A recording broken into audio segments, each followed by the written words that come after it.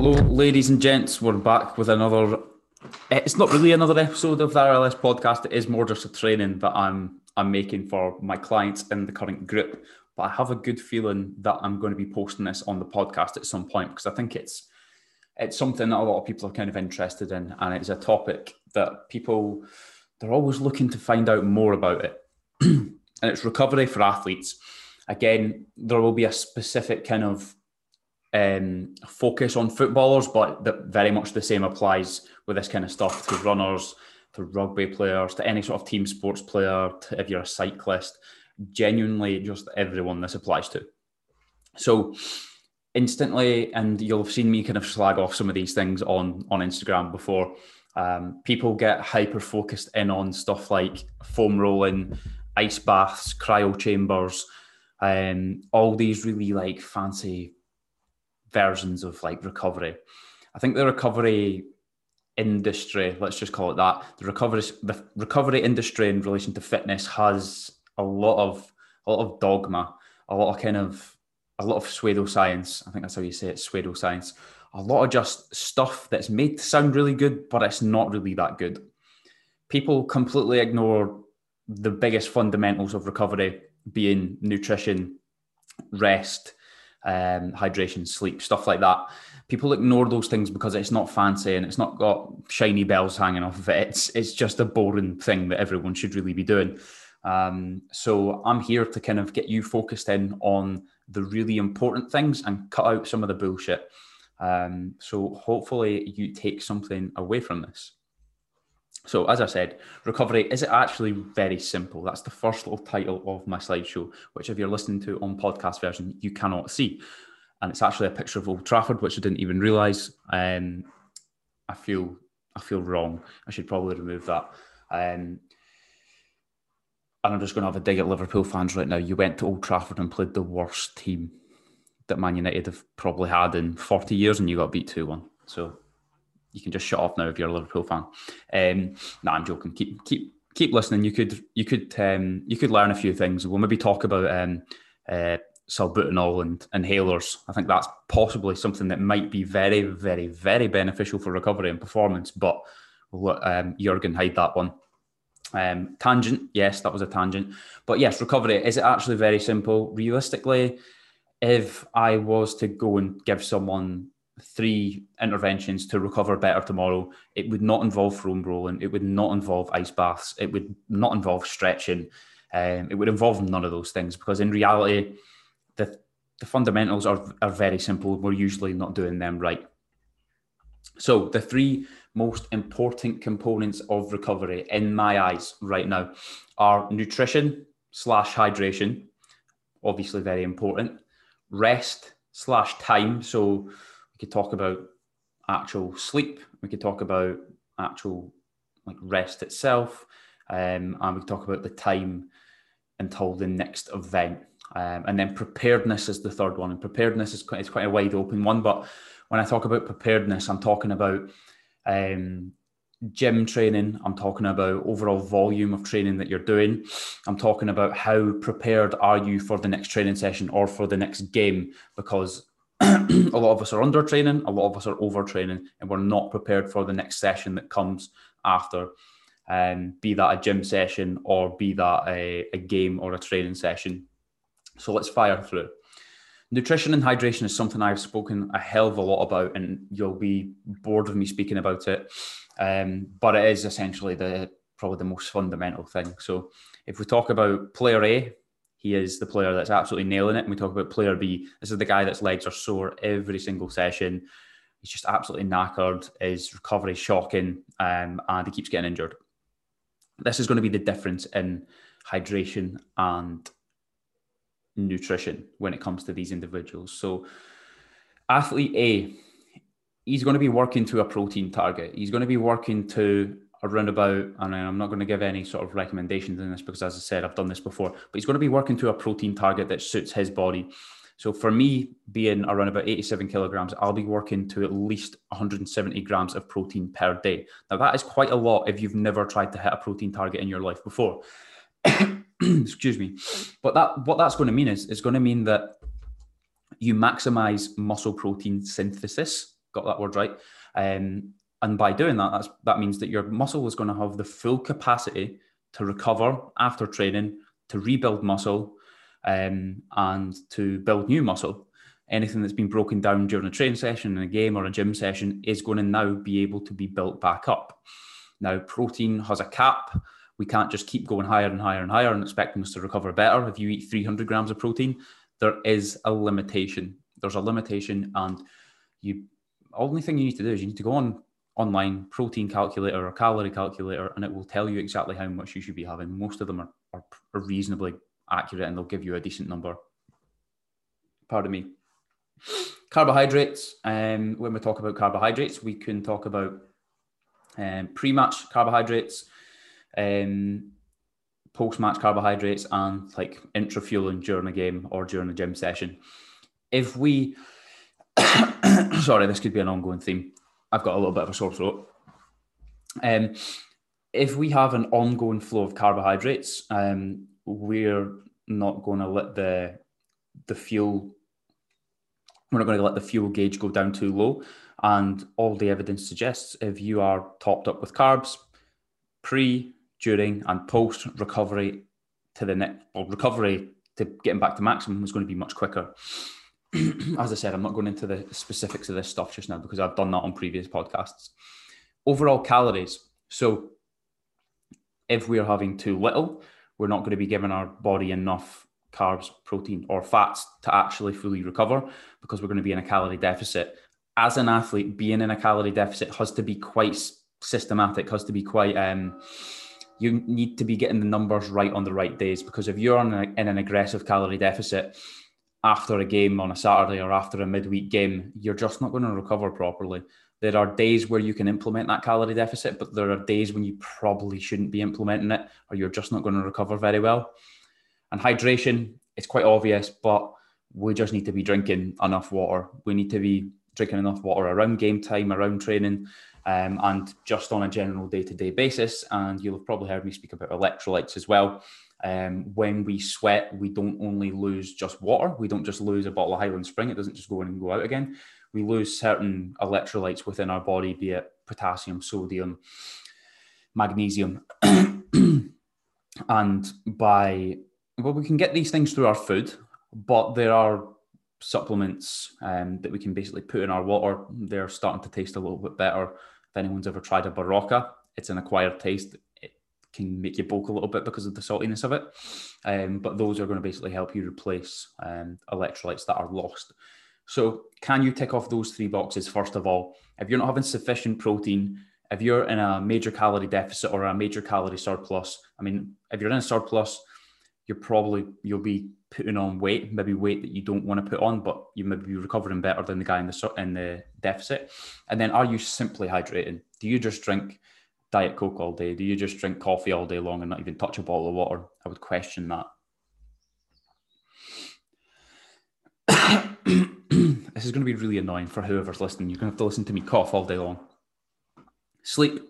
So sleep's a really important one. Look, as a quote-unquote 9-to-5 athlete, as someone that's working Monday to Friday, or someone that's got kids, 8 to 9 hours of sleep is not realistic. Like, you'll see a lot of these things post, you should be getting 8 to 9 hours of sleep. It doesn't happen. It really does not happen for very few people. Like, if you're getting 8 to 9 hours sleep, then, wow, you must not have a job. But to be honest, it's pretty rare for people to get that amount of sleep. I think if you can get at least 7, you're on to a winner. Like, trying to get 7 is going to be pretty crucial. And why is sleep important? Well, it's important because when you fall into the deeper stages of sleep, or REM sleep, your muscles will see an increase in blood flow, which brings along oxygen, nutrients, which will help recover and repair the muscles and regenerate cells. It will also help regenerate the CNS, the central nervous system. You'll be able to recuperate that. Your fitness will suffer if your CNS is not fully recovered through sleep, because it's responsible for triggering muscle contractions, things like reaction time, response to pain. And if you're not fully recovering, like, you'll have done it before, you'll have had a lack of sleep, and you'll wake up the next day and you'll just be like forgetting stuff and just like walking into things and going out to your car, to work and you're like, fuck, I forgot that, or I've forgotten this. Like, imagine that, but the effects on a football park. You could imagine that that's not going to be very beneficial. If your reaction time and you're forgetting things in your house, leaving, just walking out the door, then what are you going to be doing on a football park? I think it's very simple. Sleep's crucial, especially the night before games. Like, if you're not getting a good sleep the night before games and you're away out, again, I would question, I would just question your commitment, I suppose. It depends what level you're playing at. If you're playing pub league, then look, I'm not bashing pub league, but you probably more scope for you to kind of be doing that stuff. But you're playing juniors or amateurs, you're maybe not getting away with that stuff from your manager. And again, if you're continuously getting a lack of sleep Monday through to Friday and then on to Saturday, like, you know how that fatigue feels. Like, how does that fatigue feel once you finish work on a Friday night and you sit down and you go, I am absolutely fucked. Like, sleep, yes, before a game is important, but your overall sleep is even more important, because the degenerative effects of lack of sleep over a long period of time, and I'm not just talking about like a week or a month, but if you suffer with a lack of sleep or you're just not getting good sleep for months and years on end, then the negative health effects of that are not good. Like, I'm not meaning to scare anyone, but they're not great. So if it's something you can tackle right now, I guarantee it'll be one of the things that pulls your performance forward, like, rapid. If you can improve your sleep even by like an hour more than you're getting just now, then I honestly guarantee, like, I know for a fact, if I was to sleep 8 or 9 hours, I would probably feel much better during the day. There are days where I'm a little bit tired and I'm like, I could have done with a bit more sleep, or I was up a little bit too early. So that's something to consider. And then we go to preparedness. And when we're talking about preparedness for training or preparedness for games, I'll basically think about volume. I'll think about overtraining. I'm thinking about what you're kind of doing in between training sessions or in between games, and we'll be thinking about the overall time to the next game. So right now, a lot of you guys that are playing junior football or amateur football are probably playing Wednesday, Saturday. Now, if you train on a Monday, you're probably still feeling the legs from Saturday. If you're playing on Wednesday, you're probably not feeling like 1,000,000% on Saturday, like as good as you would do if you were only playing Saturdays. So that's kind of due to an overall increase in volume. So there's an increase in volume of the amount that you're training and playing. So that means you're maybe not going to be fully prepared for the next training session or the next game that comes along. So when we think about volume, you've got to think of it as like the overall amount of training that you're now doing across the week. You can do it on a weekly basis, you can do it on a monthly basis, it just depends which way you want to do it. So right now, have a look at your week. Think about, okay, I train on a Monday, I go to the gym on a Tuesday, I play on a Wednesday, I go to the gym on a Thursday, I go to the gym on a Friday, I play on a Saturday, and I rest on a Sunday. If that's what your week looks like, just imagine that's what your week looks like. Every Saturday, you're going into this game and you're like, I'm just knackered already. Like, I'm feeling sore in the warm-up. Just taking ages to get warmed up. And then when I finish the game, I wake up on Sunday and I'm in absolute tatters. Like, I cannot move. Then Monday comes around and it's too soon. I can't train. I'm knackered. My legs are sore. I just don't feel ready. That could be one of a million different things. Let's not just pretend it's just volume. But you may then need to think about reducing your overall volume, your lower body volume, especially if you're a footballer, in the gym, for example. Or you may be needing to think about just doing a little bit less at training, or just pulling back a little bit. Or you may need to think about actually now implementing some sort of program to get a little bit fitter, so you can deal with that. Now, there's honestly so many different ways that could go. And look, when we think about volume and when we think about our overall training, you've got to think of it as a little graph, and you can see the graph in front of me if you are watching this through video format. Now, this is actually talking about how to build muscle, but it's accurate in terms of most scenarios. It's inaccurate in terms of football as well. So say, for example, we were only doing one training session a week. That would be a pretty low stimulus. And would that maybe even be enough to get us fitter if we were just doing one session a week? Maybe it would be, but you probably wouldn't be fit enough to play 2 games a week. Then say, for example, we were training twice a week. We've maybe then got a moderate stimulus, which would mean that we would begin to adapt a little bit quicker. We wouldn't be too far away from just the right amount. And then, say, for example, we have 1 game and 2 training sessions, and you're that's just the sweet spot. That's the optimal stimulus for you to get fitter and to not feel like you're over the edge and to not feel like you're absolutely knackered all the time. So what you may be finding right now, if you're playing 2 games a week and you're training twice a week, you may be now finding that you're just over that volume curve. You're just doing just a little bit too much for you to be able to recover. Now, what I've spoke about throughout this, when we think about food, we think about rest, we think about nutrition, we think about hydration. These are things that may be able to combat this and may be able to keep you in that optimal section.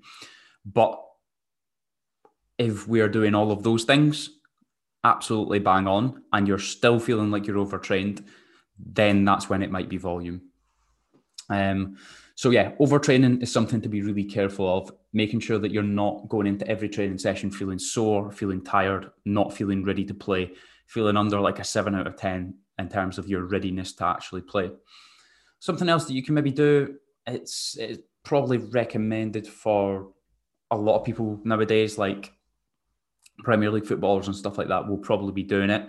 They'll be doing some sort of active recovery. So say, for example, train Monday, nothing's really happening on a Tuesday, and then you play on a Wednesday. Active recovery. Again, I know we're not full-time athletes and I know we don't have all the hours in the day to be doing this kind of stuff.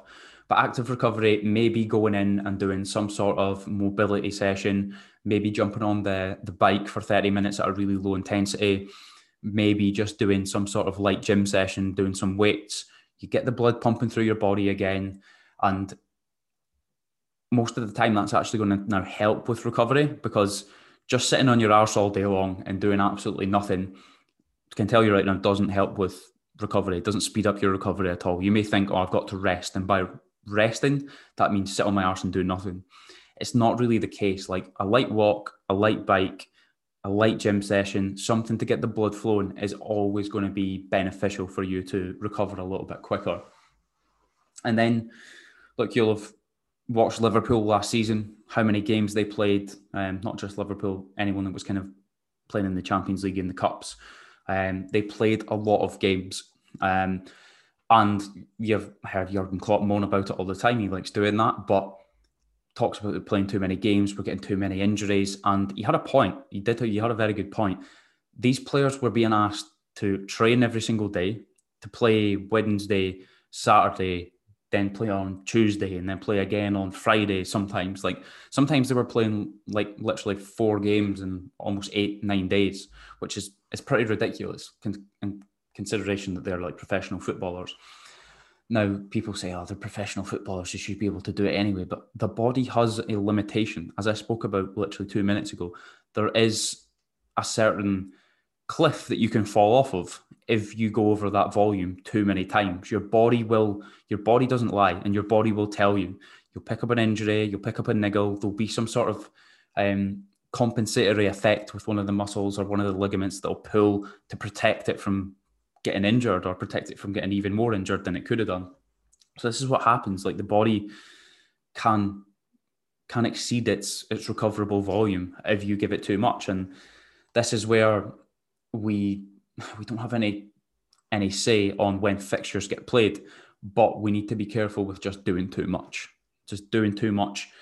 Again, I see it all the time in the gym, like young guys that are playing football like 3-4 times a week, and then they're going into the gym 5 times a week, and then they're doing all this extra stuff alongside it. Now, at that age, you have the chance to recover from that more than you ever do in your life. But these guys could get stronger, fitter, faster if they just stopped training so much and just stayed within this optimal section, which again, you'll see on the graph if you're actually looking at it, which not a lot of you will be. So, hate to say it, guys, but alcohol is another one that definitely does not speed up recovery. It simply doesn't, which is a bit annoying. I could have swore that Tennent's was a recovery drink, but it's obviously not. Now, a couple of pints will not do you any harm. Let's not try and pretend that nobody can have a couple of pints. And I'm not saying you can't have a drink. But what it's important to remember is, if you have alcohol after sport, after a game of football, after a gym session, it does not benefit your performance in any sort of way. actually worsens a lot of aspects of post-recovery, post-exercise recovery, because it slows down the repair process of muscle damage by inhibiting functions of certain hormones, kind of like testosterone. So obviously a vital one for you to actually recover and rebuild muscle. Again, alcohol then has a direct effect on the quality of your sleep. And we spoke about sleep earlier. Those recovery functions of sleep are then down-regulated. So again, it doesn't help. And I know it's a culture in junior football, and I have been part of it for many years now. You win on a Saturday, you lose on a Saturday, you draw on a Saturday, you go and have a pint or two, and then you probably go out. A lot of the time you go out with your mates, you go out with the guys that you play with, and you wake up at 10 a.m. the next morning not even knowing where you are because you've just drank so many pints after getting scudded 7-0. So it doesn't help. It's just important to know you don't need to do anything with that information, but it could be the reason that you're still feeling absolutely knackered on a Monday. If you go out every single weekend, I beg you to test it out one week. Go home, have a high protein meal, get a good meal in you, get some water in you, go to your bed on a Saturday night, see how you feel on Sunday. I can guarantee you it's much better than if you go out and drink. I almost guarantee it. I mean, you know that yourself, but it's almost guaranteed. So stretching is another thing that is massively overplayed when it comes to recovery. We all talk about, I've got this tightness here, I've got this injury, I just need to stretch it, I need to get a massage, I need to go and see the physio so I can get this like stretch routine. In reality, again, it's another kind of version of like dogma. How many things do you see online? Here's my amazing stretch routine that got me my leg above my head and allowed me to, I don't know, I'm not even going to say what I was about to say there. But stretching is just massively overplayed. Like static stretching, yes, it can be good, but it usually addresses, what happens with stretching is stretching addresses a weakness that has been built up over time, and then you're trying to correct a weakness with stretching. And all it does is it gives you a very temporary fix. It gives you a fix of, I don't know, like a couple of days or something like that. And you literally, to actually get rid of these kind of tightnesses, you need to stretch every single day probably. The problem with stretching is that it's not tightness, it's weakness. You are tight, but you're tight because you're weak. You're not weak because you're tight. Hopefully that makes sense. You're tight because you're weak. You're not weak because you're tight. If you get strong in end ranges of that muscle, so say for example, it was your glute that was tight. If you build up a bit of strength in those glutes, or you build up a bit of kind of loaded, say for example, your hips are really tight or something, can you do lateral lunges with a little bit of load?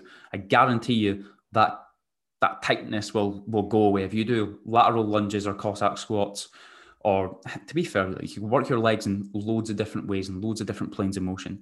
But if you get strong lower body and your glutes, your hamstrings, your calves, your quads, just overall, I guarantee you will notice a lot of this tightness goes away, because the reason you get tight on a football park in certain areas is because that muscle does not have the capacity to deal with the load that you're putting it under through the movements of football. So jumping, changing direction, turning, you get tight the next day because that muscle has been overloaded on the football park because it's not strong enough to deal with the load over 90 minutes. Therefore, you get tight, you go, oh, shit, I need to stretch. And then you stretch it and you still have that same problem over and over and over again. So moral of the story is get strong, don't stretch. If you have a tightness, please can you go and get strong, rather than just doing a stretching routine. Honestly, it's just like sticking a plaster on an open wound. Like it's going to maybe cover it for a little bit, but it's just going to be opened up again. You're going to have the same problems because you've not gotten stronger in that range of motion. So hopefully that can prompt you to do something. That's probably one of the main things I want you to take away from this, is actually like a lot of the time you're getting sore and you're getting tightness because you're actually just weak. I know that's sometimes a hard pill to swallow, but I get it all the time. Like last season, I had loads of problems with my calves. And then I looked at the program that I'd been doing for the past 12 12 weeks, no, more than 12 weeks, probably double that. And I was like, I've not been doing any work on my calves. That's probably why they're getting tight, because they were weaker than everything else in my body. And like, this is not like a, oh, look at me kind of, excuse me, this is not like a, oh, look at me, I don't get injured or anything like that. But literally, like, I've strength trained since I was like 15, and touch wood, I have had next to no long-term injuries. That is very much anecdotal. I could be lucky. I could be just, it could literally be by chance, but I have had next to no like soft tissue injuries. I have had no ligaments. I have had no sprains and strains. Any injury that I've had has been because someone has absolutely smashed me, or there's been an impact injury with some sort of like hit. I've never had an injury just from like overuse, or I've never had an injury from like pulling something. I don't think that's just by chance. I think that is because of how long I've strength trained for. So make of that what you will. The best players are the players that can be on the pitch every single week, unless you're me and you can't kick your own arse. Kind of just another dig at this point as well. Like, people that need the massage table, people that need the massage gun every single session, same point. Like, you're going to be continuing to visit the physio for the next 10 years of your career if you don't get strong. And this is the problem, and I'm not having a dig at physios here. I'm really not. But physios need to know more about strength training. Some of them honestly do. I am not slagging anyone off. I'm not calling out anyone here. It is just a case of, I think people hold back on advising people to strength train when they're tight, especially football players. I've played in many different football teams, and I very rarely heard the advice, go in the gym and get strong. Why is that advice not getting plastered out more? I don't know. It's more like, go and foam roll, do this stretch, come back in 6 weeks and we'll give you acupuncture. It's like, is that a short-term fix? Yeah, it probably is. But I'll have all physios unfollowing me after this one.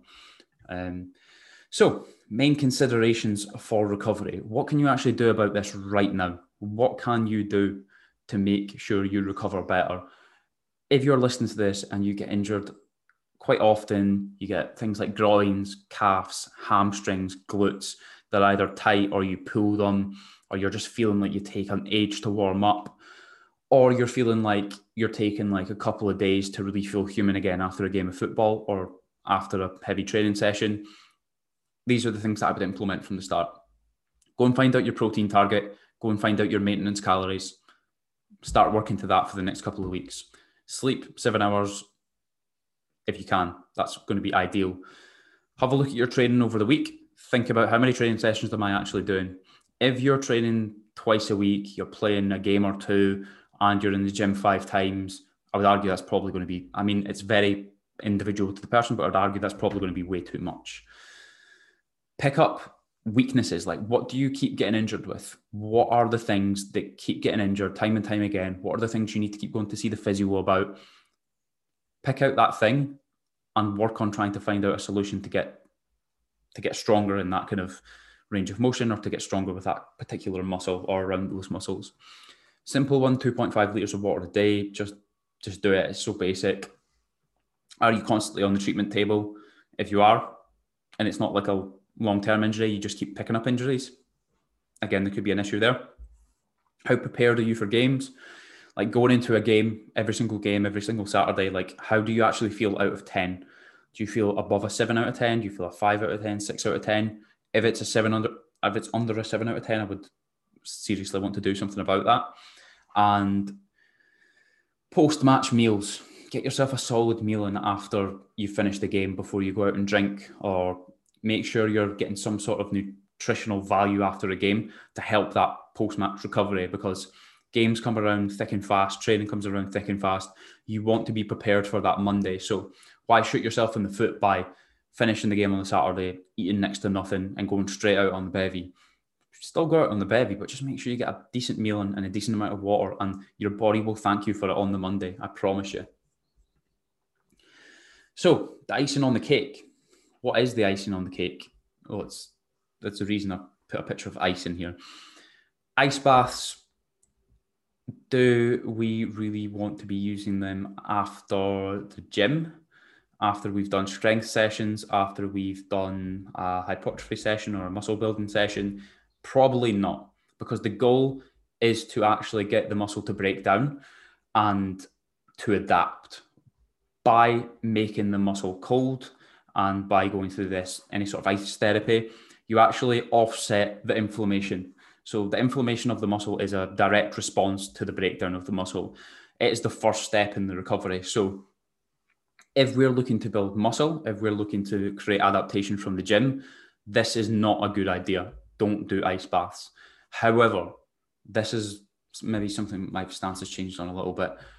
If the intention of the ice bath is to make sure that you're prepared very quickly for the next game, or you want to be feeling generally good for, say, for example, for a game on a Monday or a game on a Tuesday, then that's maybe a good idea. Then maybe having an ice bath can be something that could be useful. But I would always argue with ice baths that people that are doing them tend to be the people that aren't doing any of the other stuff. They aren't doing the strength training, they aren't doing the protein, they aren't doing the nutrition, the hydration, and they think, oh, I'll be okay if I get an ice bath. A lot of it's placebo as well. Like a lot of it, if you jump in an ice bath, you go, I feel class. When it's just because it's different. It's a different kind of shock to your body that you've not done for a long time, probably. I don't know many people that do them regularly. But I know there's professional footballers and stuff like that do these. But honestly, I've seen some professional footballers training. All you need to do is look on Sergio Ramos's Instagram to see why you can be making like over $250,000 a week and still be like an absolute donkey in a gym. So don't take too much away from that. But it's, again, nice on the cake. Foam rolling, all that's basically doing is increasing your range of motion. It will not speed up your recovery. It will give you a sensation of feeling freer, feeling like you've got more range of motion. And if you enjoy that and if that feels good for you, then yeah, go ahead. But in terms of actually speeding up your time for recovery, it does not do that. That's a misconception. Loads of other things. Massage guns, pretty much the same. Yeah, they can probably draw blood into certain areas by the actual massage itself. Again, probably more so increasing the sensation of feeling looser and feeling good. But again, will it actually speed up your time to recovery? No, it won't. It will give you a feeling of feeling better, but you will not perform better on a football park 2 days later by massaging yourself, if you get what I mean. Massaging yourself or getting a massage or using a massage gun. There's plenty of other things out there. There's like loads of supplements. I'll not dive into supplements just now because I've spoke about that plenty of times before. It's just a case of focusing on the fundamentals first and then introducing some of this extra stuff after. And I am offering anyone that wants one a free PDF on recovery meals. So I've literally got a pre, during, post-match meal guide for anyone that wants to kind of have a look at that. So give me a shout if that's something that you're interested in. And I will fire it over. Just need to DM me on Instagram and give me a shout on there, and I'll be more than happy to send you over that for free. And yeah, that is us at the end. As usual, guys, check out our sponsor, K-Sox. They've got loads of different things for athletes. Shin guard sleeves, they've got running belts, they've got just loads of like decent sports club or like just stuff for running, stuff for the gym, and some stuff that's a little bit more casual as well. That's essentially that was the brand that I'm using now for all my gear that I'm wearing for like personal training and for just cutting about, and a lot of my clients are wearing it as well. So check it out. It's K-Sox Sportswear on Instagram or on the website. And thank you for sponsoring the podcast, Kieran. I'll catch you guys later.